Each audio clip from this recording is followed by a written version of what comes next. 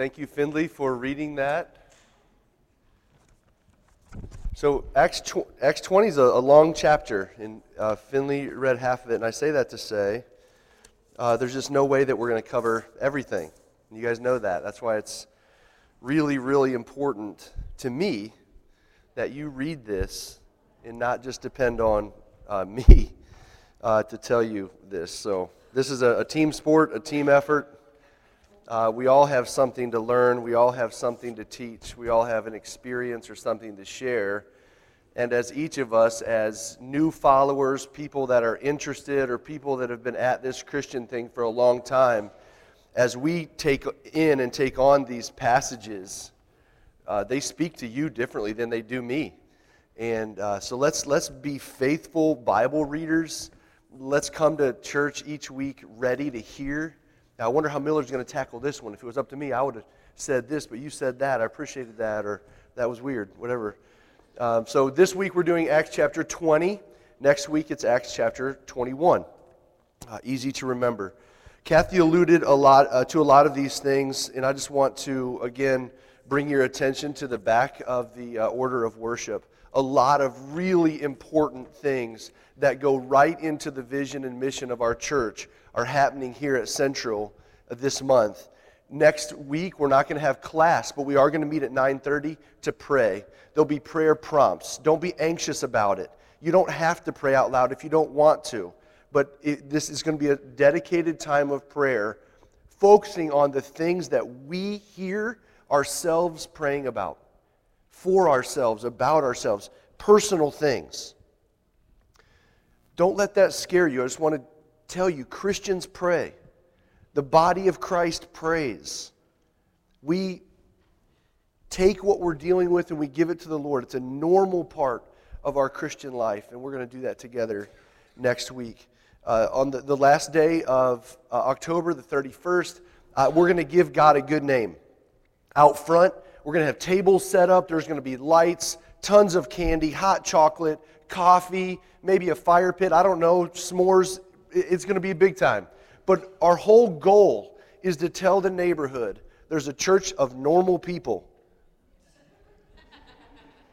There's a church of normal people that come here and we do things and we want to be important in this neighborhood. And important means pointing you to Jesus and meeting needs that you have.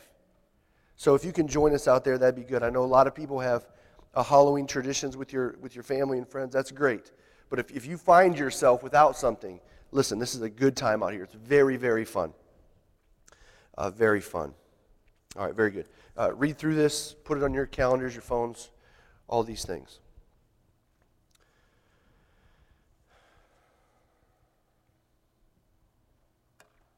Good. What we're going to be talking about today is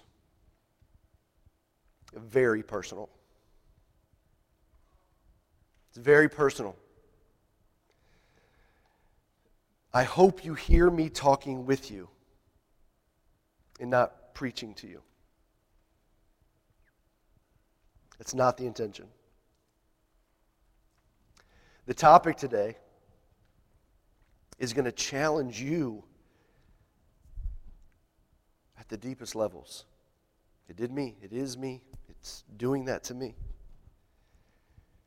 Just kind of get ready for that. If you feel yourself like getting bristled and pushing back, just try to break through and just listen. We can always talk about it. We can always go out for coffee. We can always dialogue about this. Anyone that knows me, you know I'm sensitive in general. Thank you. Sensitive. But I'm sensitive to the fact that... Steve, did you nudge her to do that? Was that... I am sensitive. But I'm sensitive to the fact that I'm speaking to you in our kind of Western tradition. There's not a time for you to speak back. And I think that the best way to engage with Holy Scripture is in dialogue. And so let this be, hopefully, conversation starters where we can discuss these things today. Father in heaven, we come to you today asking you to open the deepest parts of our hearts.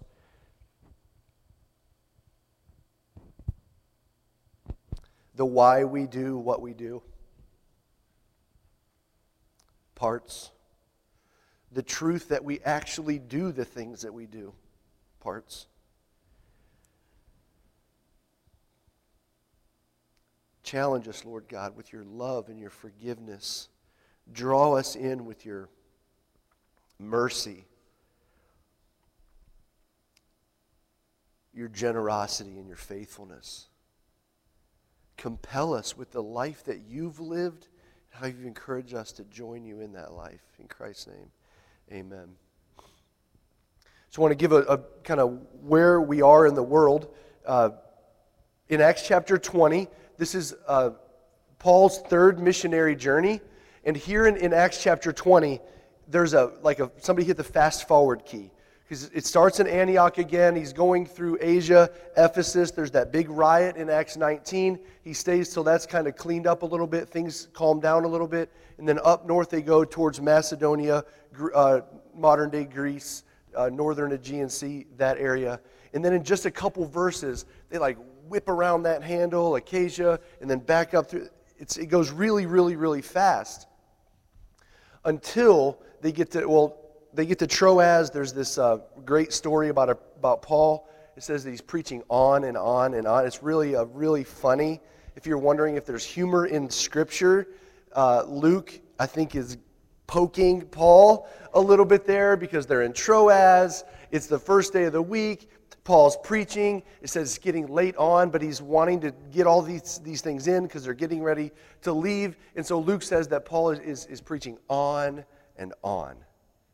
And sitting in this seat is this young man named Eutychus, sitting in a window, third story. That's why there's building and fire codes now. But he's sitting in this third story while the pastor's going on and on and on. He falls asleep and falls to his death. He's raised to life. And it says, in the greatest understatement of all, and the people celebrated. Yeah, right, yeah. The people took the young man home alive with great comfort. Yes, I'd say so, for sure. And so we, again, Troas, then all the way back around, and where we're coming today, Paul's in kind of this hurry to get back to Jerusalem. He wants to get back to Jerusalem for the Feast of Pentecost. And so they're coming down the eastern side of the Aegean Sea there, and they pass by Ephesus. And the scripture is very illicit here because Paul knew that if he stopped there, his visit would just be too long. It'd be too long. And so they sail past Ephesus and they land in Miletus. And he calls for the elders of the church of Ephesus to come meet him in Miletus. And that doesn't sound like any big deal. Even on this map, it doesn't look like that far away. It's only 36 miles about. But what Paul was asking is, I'm going to be down here. Will you please walk 30 miles and spend time with me?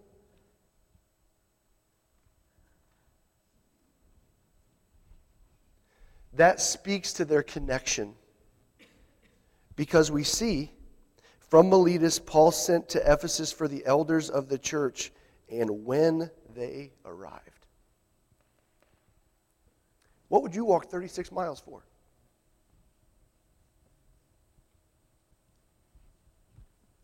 Interesting enough question to me, but this shows their love. It shows their dedication. It shows their commitment. It shows their camaraderie, their Christ-likeness. That's a word. Their connection in Christ. And so they come down. And something interesting to hear, because in our modern minds, we say, from Miletus, Paul sent to Ephesus for the elders of the church. They didn't have a church in Ephesus building, 3501 Cheviot. Probably it was a lot of godly men who Paul trained to be elders, and they were shepherds or pastors of the church that met in their homes. Probably. And there was probably hundreds of homes. Ephesus was a very, very, very big city. That's where eventually we'll learn that Timothy went to be a young pastor, was in Ephesus. And so these elders that shepherd their home churches, they came to Miletus to spend this time with Paul. And in Acts, we've heard Paul the preacher preaching the greatness of God, preaching mercy and forgiveness and repentance and turn to the Lord. We've heard him talk about the resurrection of Jesus. We've heard Paul persuading people. We've heard him as a preacher. We've heard him as a persuader. But here today we hear him as a pastor.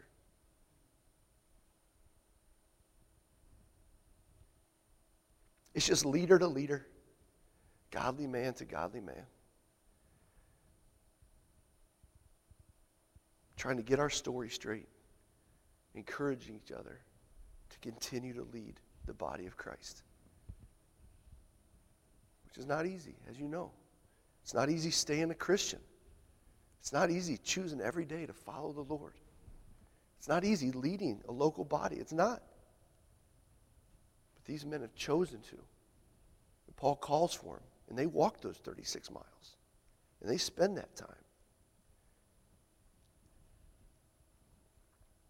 And he leads off with this. And this is what compelled me so much these past 2 weeks as I've been thinking about this. Paul says, you know how I lived. Pastor to pastor, listen, you know how I lived. You know how I lived the whole time I was with you. From the very first day I came to Ephesus, to the province of Asia, you know how I lived.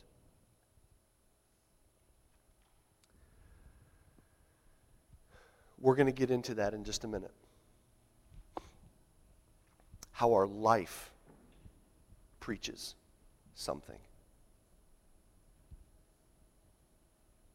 When I was a kid, there was this thing called TV.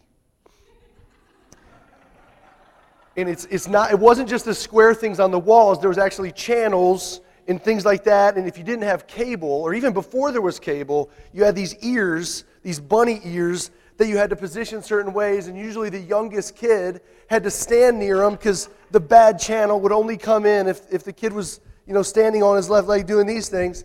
Anyway, we stream things now. That thing that you stream it on, that's still called a TV. But it's just different how we engage with it. But when I was a kid, and maybe before, probably starting in the 70s, there was these things called infomercials. And you got Billy Mays, and you got Ron Patil, and you got Vince Offer, and you got these guys up there, and they rocked TV from 2 a.m. to 5 a.m. They were all over television.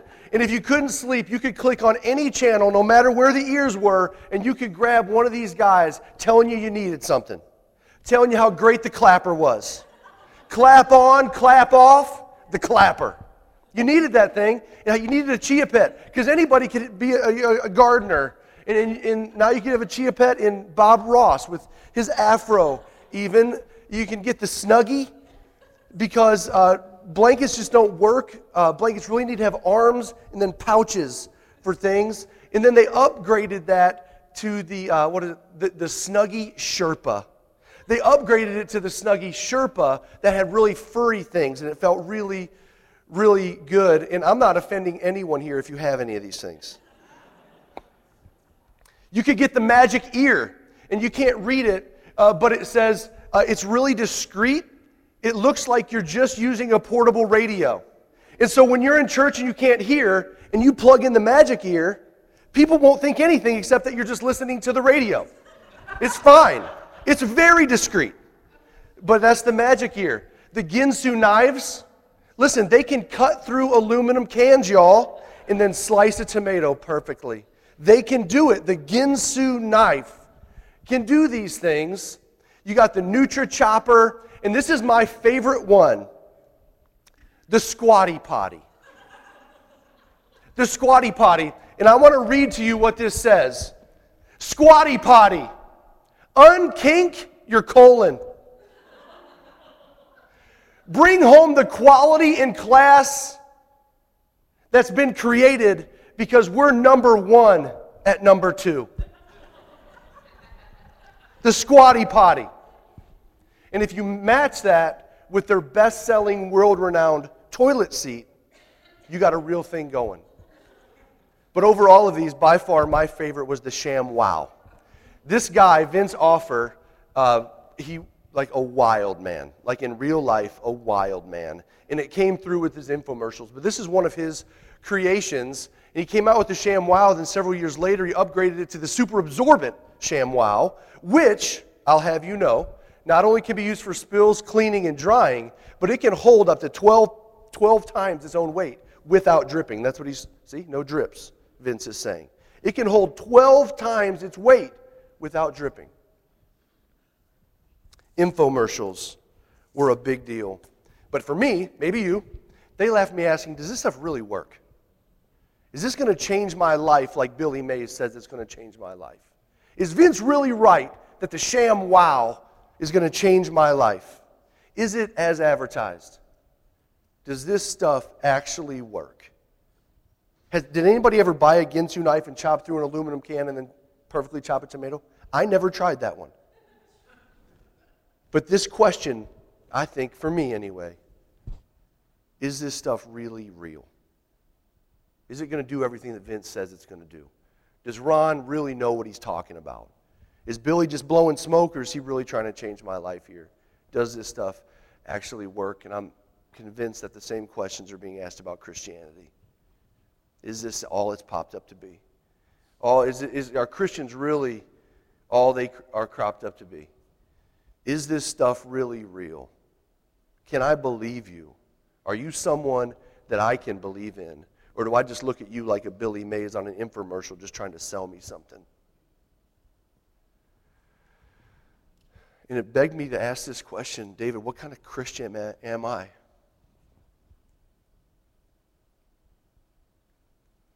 What kind of Christian are you?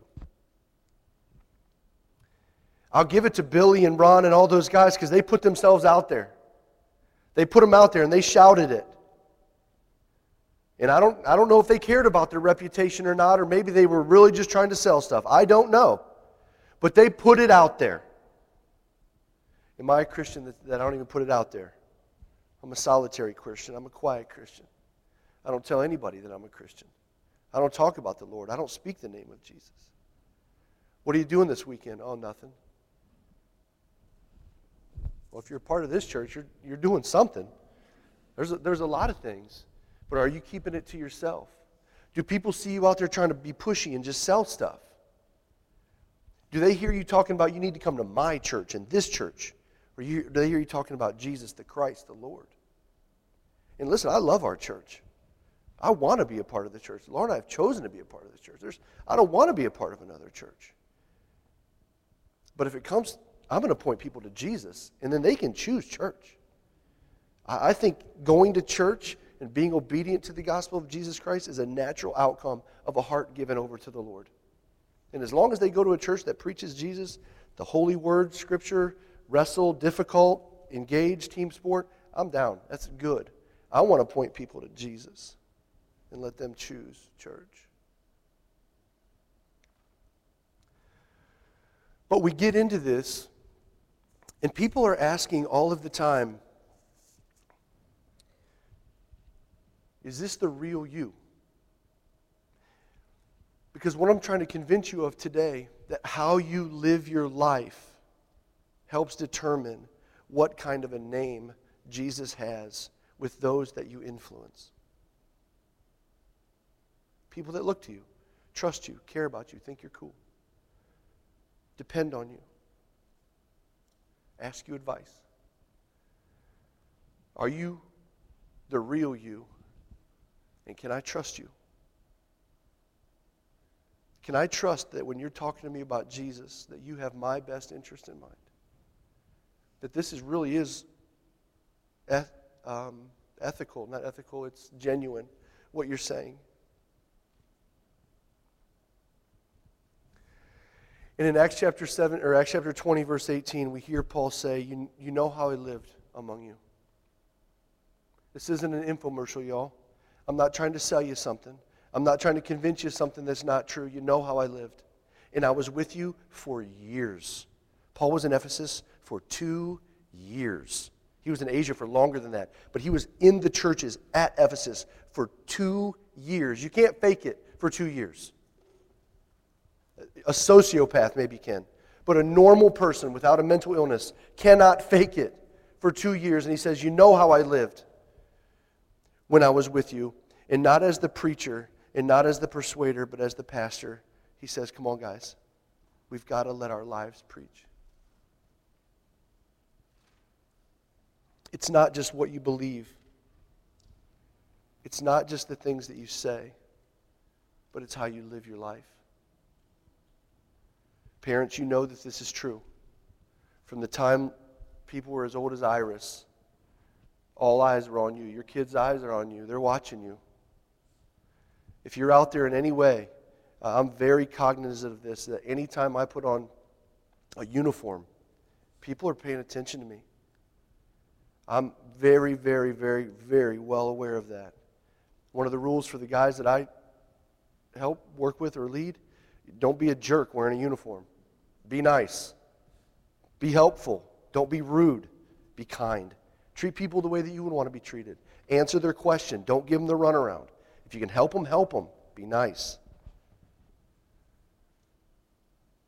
And this is what Paul is talking to the pastors about. He gives some examples in Acts chapter 20 of what a life well lived looks like. A life that preaches. He gives some examples of what a life that preaches looks like. And I'm only going to talk about 3. There's more. Maybe today you can look through Acts chapter 20 and find the more. Maybe I'm not even going to talk about the one that you think is most important. The way to live your life that gives God a good name, a life that preaches. The first one, I think, a key to genuine Christianity that Paul talks about, we can read it in verse 19. He says, I served the Lord with great humility and with tears in the midst of severe testing by the plots of my Jewish opponents. That at the very core, Paul's life spoke of servitude. He served others as his first priority was serving the Lord. And that has to be true for us. We can't serve just because it's the right thing to do, and it is. But we serve because Christ is a servant. Because he came to give his life. Because he did not come to be served, but to serve. And to give his life as a ransom for many. And if our Lord is a suffering servant, then his followers should be servants as well. And it shouldn't take very much to convince you of this. We should serve. And it goes against everything that our world says. Because once you get status, once you get position, once you get power, once you get in the right spot, then you let people serve you. That's not the case with Christians. Christians serve. Serve the Lord, serve others. With humility. Humility. What does a humble person look like? And why is it so attractive? Compare it to arrogant, cocky, humble, merciful servant. It speaks volumes. And it stands out. It's bold letters, capitalized, highlighted. Humility speaks of Jesus in a culture where it's very, very rare. And I guess it was rare there, too. He served, he was humble. And what I got out of this, with tears through tests, it's very easy at times and very tempting to disconnect emotionally. Turn it off. To not feel. To not walk in the shoes of the homeless. To not sit in the seat of the hungry. To not feel the hate of racism. To not engage with classism. It's very easy to turn it off. To be emotionally unavailable. To be unaware intentionally. But that's not what Paul did. With tears, because I cared. Because I love you. Because you mean something to me. You're more than just, he wasn't keeping of all the conversions. He wasn't keeping just a journal of all the conversions. These were people. He cared about them. And so he made himself emotionally available, and that's harder to do than to be emotionally disconnected.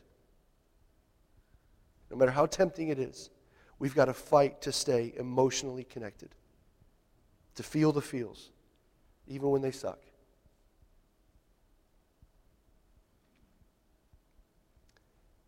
There are times I would rather not feel. But that's not what we're taught, and it's not what's right. And we got to fight against it.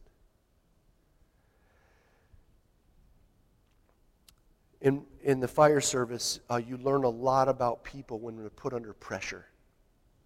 You learn a lot about yourself when you're put under pressure.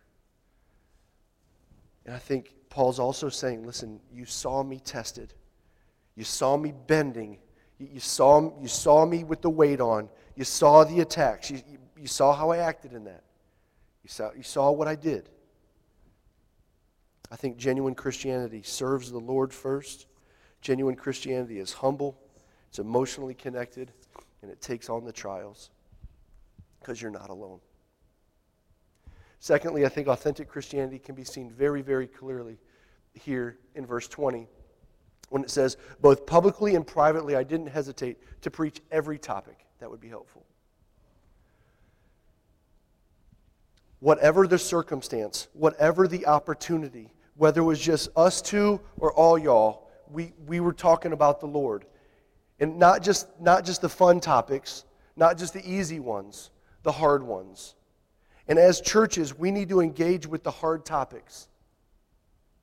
There's not a playbook necessarily for it, and it's messy. We're not all going to agree, but we all need to be kind under Christ to one another as we try to work out with wrestling and the Holy Spirit's guidance what the Bible is saying about difficult topics. We can't just skip pages because they're uncomfortable and they don't match up with our culture or our personal thoughts. Christians follow Christ. Christians value the Bible as God's holy words to be wrestled with, engaged with, and obeyed. And it's not easy. I'm not saying it's easy, but it's necessary.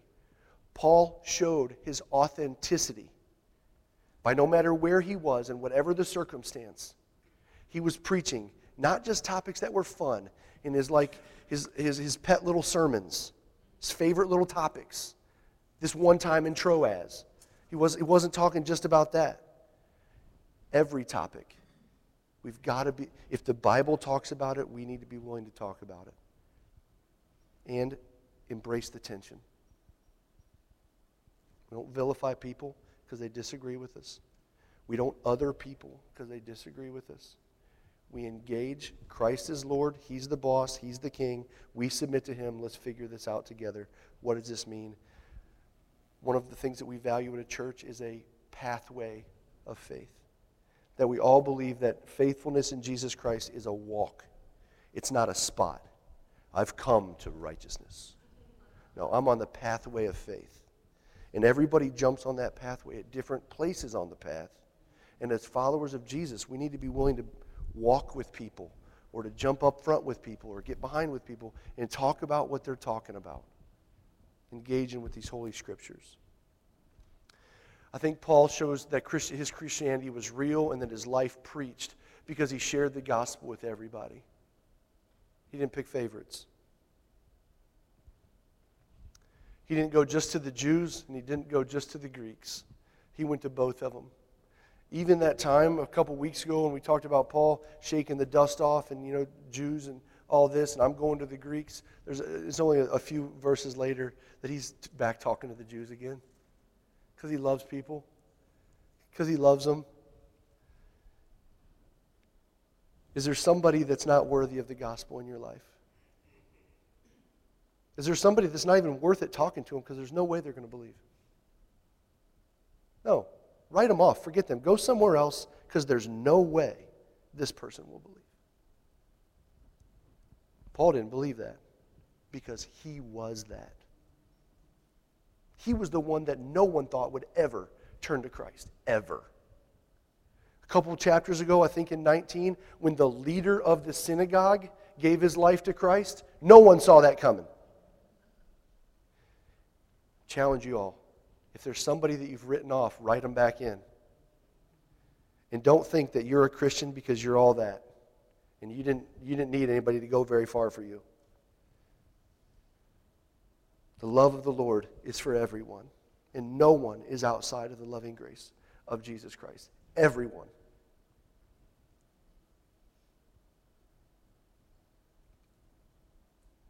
Everyone can be saved and have a place at the table of the Lord, no matter what I think. I also love this because we don't have to dumb down the gospel. There are things that are okay in God's eyes, and there are things that aren't. There's things that are righteous and things that are sinful. There's things that are good and things that are bad. And as Christians, we all need to have the perspective as we're on this pathway trying to find faith in God, compelling each other to obedience. And it's not easy. Some obedience is easier for some than it is for others. Some things come out of us kicking and screaming. We don't want to stop doing this illicit thing. We don't want to stop doing this sinful thing. We want to keep doing this or whatever. And the challenge, if you've gotten past that, the challenge is to go there and walk with them and say, I've been there. Not to look down on them and say, what are you doing down there? None of us are above mistakes. So none of us can be above repentance. No matter how big of a deal you are or how embarrassing it might be, we've got to admit when we make mistakes. That's repentance. Well, that's confession. Repentance is choosing to change the behavior. You ever heard somebody say, I know it's not right, but it's just what I do? Maybe you felt that way. I know I shouldn't be doing this, but this is what I'm doing. Y'all, that ain't good. We need to admit. We need to confess. We need to change and repent.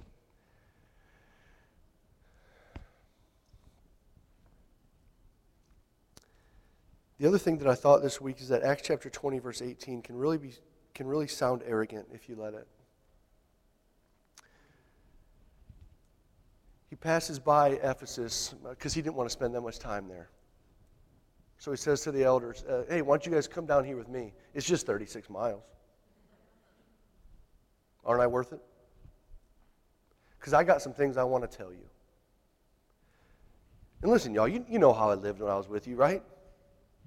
You know how I lived. Y'all need to live like me. I think it could sound arrogant. And I want to challenge us with it wasn't arrogant. It was dedicated. It wasn't arrogant. It was confident. It wasn't arrogant. It was determined and it was committed. Because Paul said, you can even look at my life if you want to know how to live for the Lord. I'm willing to open up every bedroom. I'm willing to have my phone unlocked. I'm willing to not delete my click history. I'm willing to let it all be out there for everybody to see. You know how I lived my life. That's integrity, not arrogance. I think that's backed up with some verses. These are words that Paul wrote as he was inspired by the Holy Spirit that I think helped remind me that this wasn't arrogance talking. This was a committed Christian who said, I'm in this all the way. I also want to say Paul wasn't perfect. We don't worship and pray to Paul. He didn't die for us, and he wasn't raised from the dead through the power of the Holy Spirit. Jesus Christ was, and he's our Savior. Paul was not perfect, and he had to repent. He had to confess. He had to apologize. But he also said, I'm willing to let my life be an example. And as long as I'm following Christ, do what I'm doing. In Galatians, he said, I've been crucified. This doesn't sound like an arrogant person to me. I've been crucified with Christ, and I no longer live, but Christ lives in me. Philippians chapter 1, for to me to live is Christ, and to die is gain. That doesn't sound arrogant to me. And in verse 24 of our opening today, however, I consider my life worth nothing to me. My only aim is to finish the race, to complete the task the Lord Jesus has given me, the task of testifying to the good news of God's grace. Can we commit to living a life that teaches and testifies to our complete faith in Jesus Christ? Can we live a life and teach and testify that it speaks of the awesome goodness of God? Not that I'm perfect, but I'm forgiven. Not that I know everything, but I know one thing. And I'm on this path with the Lord. Not that I'm above this, but I've chosen to not do this. You got me? That's different.